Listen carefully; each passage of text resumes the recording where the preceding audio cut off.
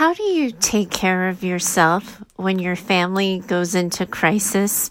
Is that even a real thing? Is it even possible?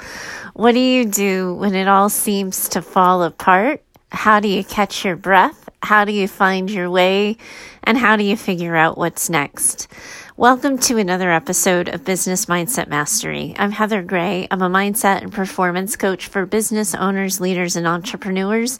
We usually keep it about business here on the show, but sometimes life happens.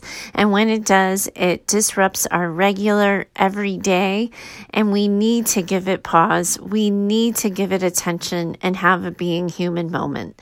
Today is one of those shows, so if you're all business all the time, I might recommend you take a second look at that, but today's show probably won't be for you. You can scroll back to any of the other 200 plus episodes we've got and find something business related. But today we're talking about how do you breathe through a moment when life happens to your family. I got a letter over a week ago or so, and I've been sitting with it and interacting a bit with the person who sent it to me, really trying to come up with a good way to offer some actionable, helpful advice with compassion to a situation that I know a little bit about.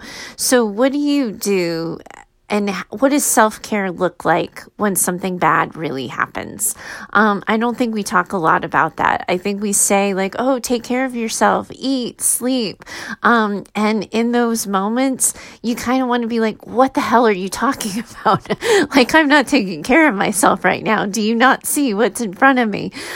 So I'm going to jump into today's letter. I'll find you on the other side, and we're going to have a conversation about keeping it real when times get really hard, and how do you catch your breath? So here goes. Heather, I've already submitted a question and you have so graciously answered it before.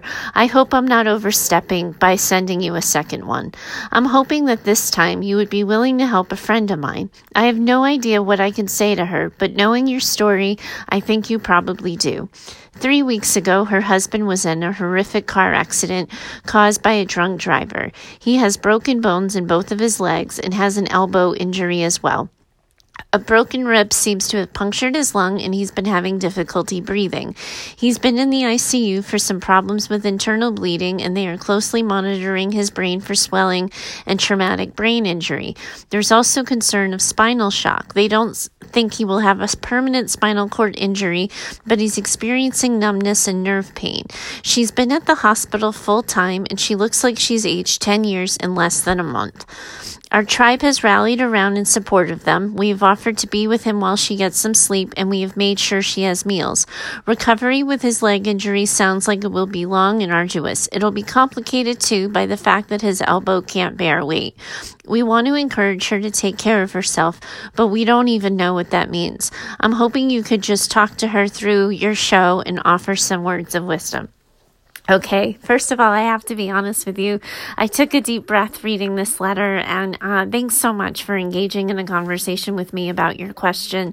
I learned from the letter writer that the friend she's talking about is Leslie, and I had permission to use Leslie's name on the show. I just wanted to make it as much of a personal response as possible.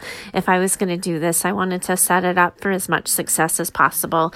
The reason why this letter writer reached out to me is because I've shared on the show that my husband, when we were 2 years into our dating relationship, he suffered a spinal cord injury himself and now requires the use of a wheelchair full time. He was on his way to work in the crosswalk with the right of way, and he was struck by a passenger bus. So when I got this letter, I could instantly remember that feeling of life happening and kind of in an instant knowing nothing would ever be the same and not really knowing how it was going to be. So how do you plan and how do you prepare when you really don't know what's happening next? And at the time, because we weren't married, I had no kind of spousal privileges or anything like that. So I wasn't able to just kind of take off from work. And so I was working and tending to him at the hospital. The days ended up being pretty long. excuse me. And it took me a while to find my way. And so when I think about helping you, Leslie, one of the things that I kind of want to give you permission to do a little bit is not take care of yourself right now. Like I know your friend is Anne. Hi, Anne. I called you listener, but you told me I could use your name too. So I know that Anne has your back and she wants you to take good care of yourself, and she's worried about you and she wants to make sure you're going to be okay. But I also know that this just happened. It's only been 3 weeks and you are scared to death. And you don't know what your future is going to look like. You don't know what your husband's future is going to look like. And everybody's going to tell you to eat this. Everybody's going to tell you to sleep. They're going to say, we'll stay at the hospital, get some rest. And you may not be capable of doing that. And I want you to know that it's okay. I want you to know that living on a day-to-day basis, feeling like you have to be there all the time, it's a normal reaction to an incredibly abnormal event. And what you're trying to do right now is get a sense of control of it all. And this fear and this feeling that you have to be there is totally normal, because you don't want to miss a doctor update. You don't want to sort of miss anything, and you need to be there. So the best thing that I can help Anne do is encourage her to work with the hospital staff on the best option for, how you're going to get some sleep, how you're going to be able to find your way and get some rest. So whatever the best way you can do that for yourself at the hospital in the immediate time is probably the best thing. When people shove food in your face, like try to take a bite or two. Most importantly, try to drink some water. But what I want you to think about, and none of us know this when we're in it, is that you're planning for a marathon here. Right now, you're living life like it's a race, like it's a sprint, and you just need to get to the finish line. But these kind of catastrophic, traumatic situations, like you're in it for the long haul now, you and your husband and your family and your friends, you're all going to be in this for a while. So as soon as you can, start to get yourself into marathon mode, because you want to be there and in it with your husband for the long haul, that he's going to need your support. He's going to need your encouragement. You are going to need support and encouragement from your people, yourself. Everybody's going to need to rally around. And you're not going to know what's happening next, and that's okay. The best piece of advice I can give you is to feel whatever it is you're feeling. So often, it's so common for caregivers to just not think about this happening to them, to not think about how their own life and their own future is disrupted by what's in front of them, to not break down and cry, and to not give in to the fear and sadness, because you feel like if you're going to, if you start crying, you may never stop. The best thing you can do is when you need something, just identify that you need something and get it. So if you need sleep, take a nap. If you need to eat something. But if you need to cry it out. Don't force yourself to stop crying. Don't tell yourself that there's time for that later, or that don't quantify it as if you're feeling sorry for yourself. You get to be mad, sad, and scared. Somebody's irresponsible decision of getting into a car under the influence of alcohol has disrupted your life. You get to be horrified by that, to be scared by it, to just not know what's happening next. And being strong doesn't mean not feeling things. Being strong means doing what you need to do through the feelings. So, sweetie, if you need to cry it out, cry it out.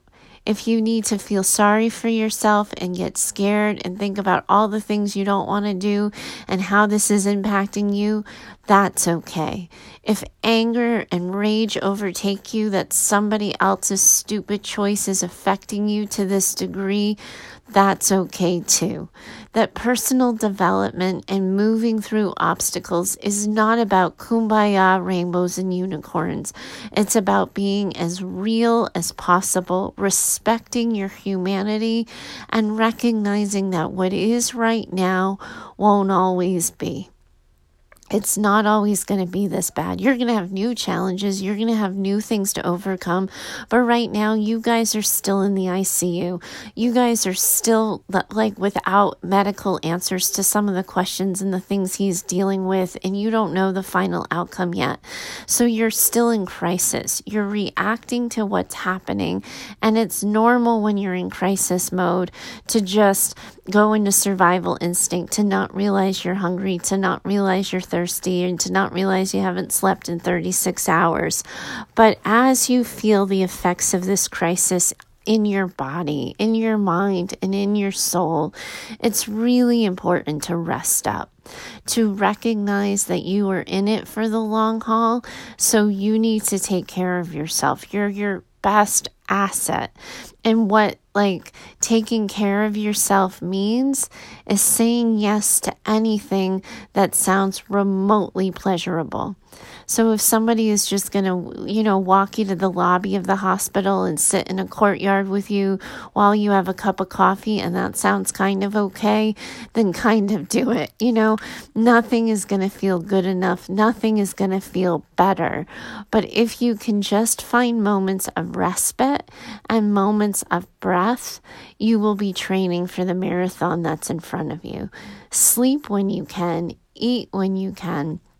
Know who your trusted people are, lean on your tribe, and just accept whatever it is that comes your way. So much of it feels sometimes when you're in that unexpected caregiving position like you are carrying the weight of the world on your shoulders, and every decision is a really important one. So anytime someone's making a decision for you and they're just showing up with food, eat it. Anytime somebody's putting a cup of coffee in your hand, drink it. When someone's saying I'm going to be here, I'll keep him company, go for a walk, take a shower, take it. Whenever somebody's taking initiative for you, to think for you, just lean into it. Because so often what happens is people say, how can I help? What do you need? And you are completely incapable of identifying that. So anytime someone takes initiative, just say yes. I also want to talk to you a little bit about what to do after the crisis, when he's not in the ICU anymore and he's in rehab and he's doing physical therapy and occupational therapy, because that's the hard stuff. A lot of times, I'll say anybody can do a crisis. Crisis kind of forces you to show up, makes it really impossible to freeze. But when you are in the long, hard sort of, routine of rehab, it can just be wearing, especially on your husband, who's going to lose so much control over how his body used to work and the things he was capable of, and how he has to adapt and adjust to all of the aches and pains and hurts and injuries that he has. So that's going to affect him. And as it affects him, it's going to affect you too. It might show up in his mood. It might show up in weird changes in the dynamics of your relationship. The best thing I did for myself is when we got out of crisis mode, when he was out of the ICU, I got myself a therapist. It was do not pass go, do not collect $200, go straight to therapy. And one of the things that I did that to this day, I actually think was more helpful to me than the actual therapy was I found a therapist who was an hour away. So it's so easy and it's so tempting to, almost use the hospital social worker or to use somebody around the corner. But what I ended up doing for myself by choosing somebody who was an hour away, I gave myself 3 hours of time to myself each week. So I had the drive there, I had the drive back, and then the hour in session. And that kind of time to catch my own breath, to tune into how I was doing and what I was needing and how I was feeling, it was everything to me. So I would really encourage you to find somebody that you can talk to. This would be a really good idea. This is a way your tribe can help you. Your tribe easily, are you listening, tribe? Your tribe easily can go to Psychology Today and do a Google search for therapists, check people out, vet them a little bit, check out their websites, and they can help you find somebody. And I am not saying go to therapy because you're crazy or because it puts you into anything you have to be embarrassed or ashamed about. But when this happens to him, it happens to you too. And figuring out what that means for you, how it changes you, how it just shifts things for you is a process. But it's also too that one of the things that I think that was particularly helpful for me is that these situations bring up what I call inconvenient feelings. So when you get really good and pissed at somebody, but you think there might be consequences to that, when you want to say inappropriate things, but somebody's going to be affected by it, or you're going to be scared, but it might trigger fear in other people, but that sometimes our words and our feelings have impact on other people. And so in therapy, when I was pissed at people for not helping, or when I was pissed about this or that, I could talk to the therapist and not have to worry that my words had any consequences. And when I was able to do that, I was able to get over it so much faster. I was able to push through and move on and, kind of find my way with it. But if you were constantly feeling like you're in a bubble, like I know for me, I felt like I was in one of those snow globes, right? Where like it was just me and him and we were in it and everybody was on the outside going, wonder how she's going to do with this. Is she going to stay? Is she going to go? And it was like this weird period of disconnect, this ability to just not be watched, but to also be seen in therapy was a really great gift. But what you want is to find your people that you can talk to, who are going to let you be totally fine one day, positive, optimistic, upbeat, who are going to let you be rageful and hateful and mad, who are going to let you resent having to take care of him, who are going to hold you when you're scared and when you're fearful, and just release the feelings and sit with them without judgment.